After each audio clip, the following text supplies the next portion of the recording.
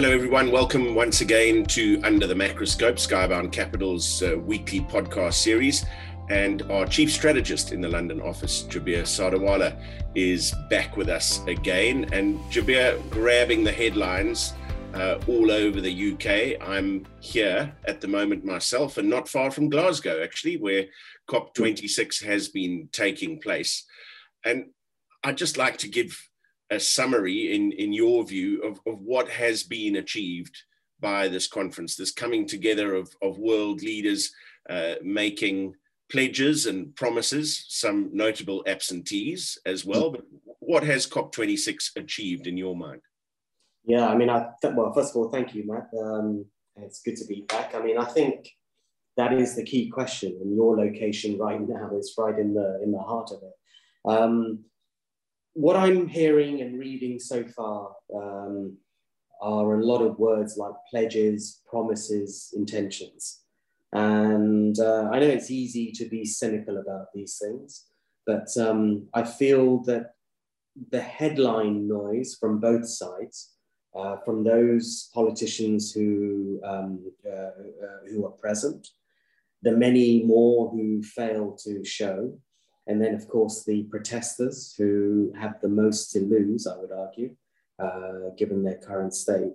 For me, it's not done a huge amount, but really we'll have to see how it goes. So, for instance, if you look at some of the pledges, India, one of the biggest polluters, but not the biggest, has said it intends to generate half its electricity from renewables by 2030. And also it intends to achieve net zero emission status by 2070. Now, remember 2030 is that kind of magical line in the sand, because what we've got to do now is anything and everything that keeps us within or not exceeding the 1.5 degree warming line. So this is really, this is already cutting it down to the wire. Most experts are saying that that's incredibly ambitious. And then if you look at forests, and I want to come on to this later on, in terms of the kind of short-term pledges that can be achieved. What's being said on forests, which are being cleared at the rate of something like 30 football pitches a minute. Yeah, that's the kind of staggering figure we're looking at if you average these things out. There was some success there because when we think of deforestation, typically we think of the Amazon rainforest, and there, of course, Brazil, at the center of it all. So for the first time, even Brazil's bought into this, and over 100 world leaders agreed to reverse deforestation by 2030. But unfortunately, once again, they haven't really spelt out how they're going to do it. There have been pledges of money, which is one step further than what happened in the previous international agreement in 2014. The amounts are not big. I mean, we're talking, based on the latest pledges, we're talking about funding that backs something like £14 billion worth. Well, I mean, 14 billions, not, well, we'll have to see, but I suppose it's a start. It comprises public and private funds, but it's going to have to go a long, long way. And some of that money will go to developing countries to restore damaged land and help tackle wildfires. The other area, the other big cause of CO2, GHG emissions, is methane. Now, methane is, it's not as present in the atmosphere by anything like as much as carbon dioxide, but it's lethal. It's potent. And atmospheric levels have surged over the past decade. So here what we've had is a commitment, and again, it's another loose word, but it's a commitment by an alliance of more than 90 nations, which together represents something like 2/3 of the global economy. To reduce methane emissions by at least 30% from current levels by 2030. So if they can do that, that's fantastic. I guess the question is then, how are they going to do that?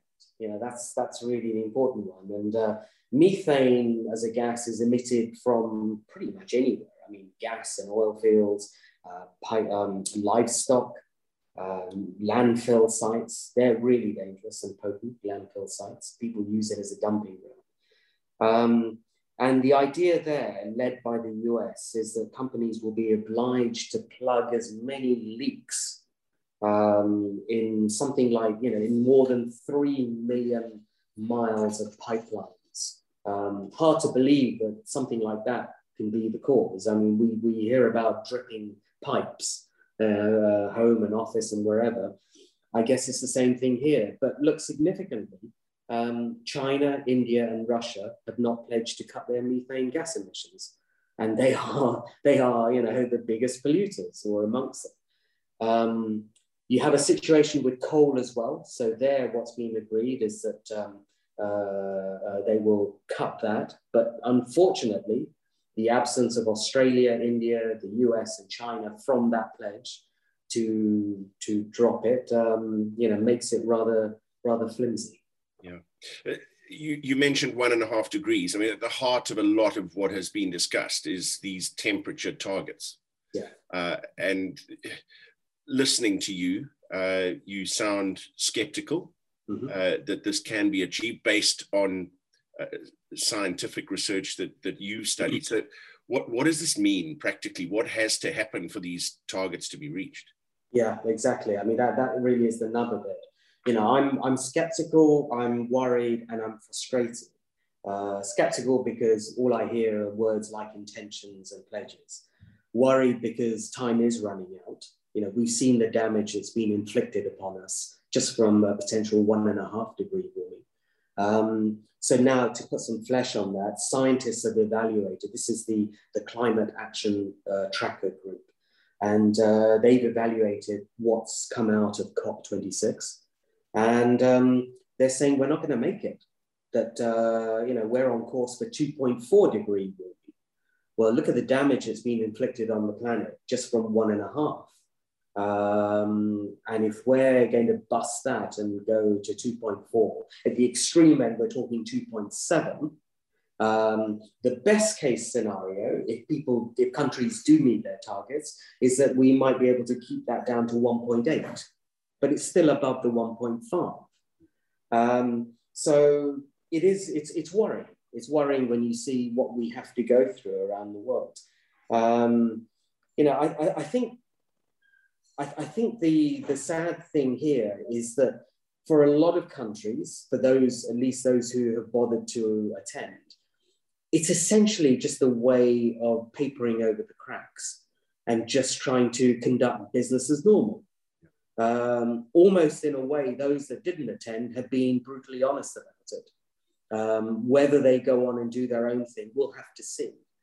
But I think, like all world's problems, it's going to be left to the micro community to get on with it. And we know there are real efforts being made. And meanwhile, if you look at the firing line in terms of who's at risk here, we hear about the South Pacific Islands, where because of water levels rising, they are the first ones to potentially be taken out. And it's like their voices are just not even being heard. And so if the pledges are empty, which it sounds like you think they are, then what can be done? Yeah. Okay. So this is exactly it. And here I'm actually also very annoyed at the protesters, because they shout and scream. I'm not going to mention individual names. It wouldn't be right to do so. But I think, like all things, don't just talk about the problem, talk about what can be done. And we have the medium and long-term solutions, and we must proceed with that. But in the short term, nobody ever asks what can be done immediately or almost immediately, which for me is like within the next 12 to 24 months. So I'll give you an example. I'll just throw this out for good measure, particularly around forest or deforestation. We know we're losing the country or forest the size of Costa Rica every year. I mean, that's just the fact.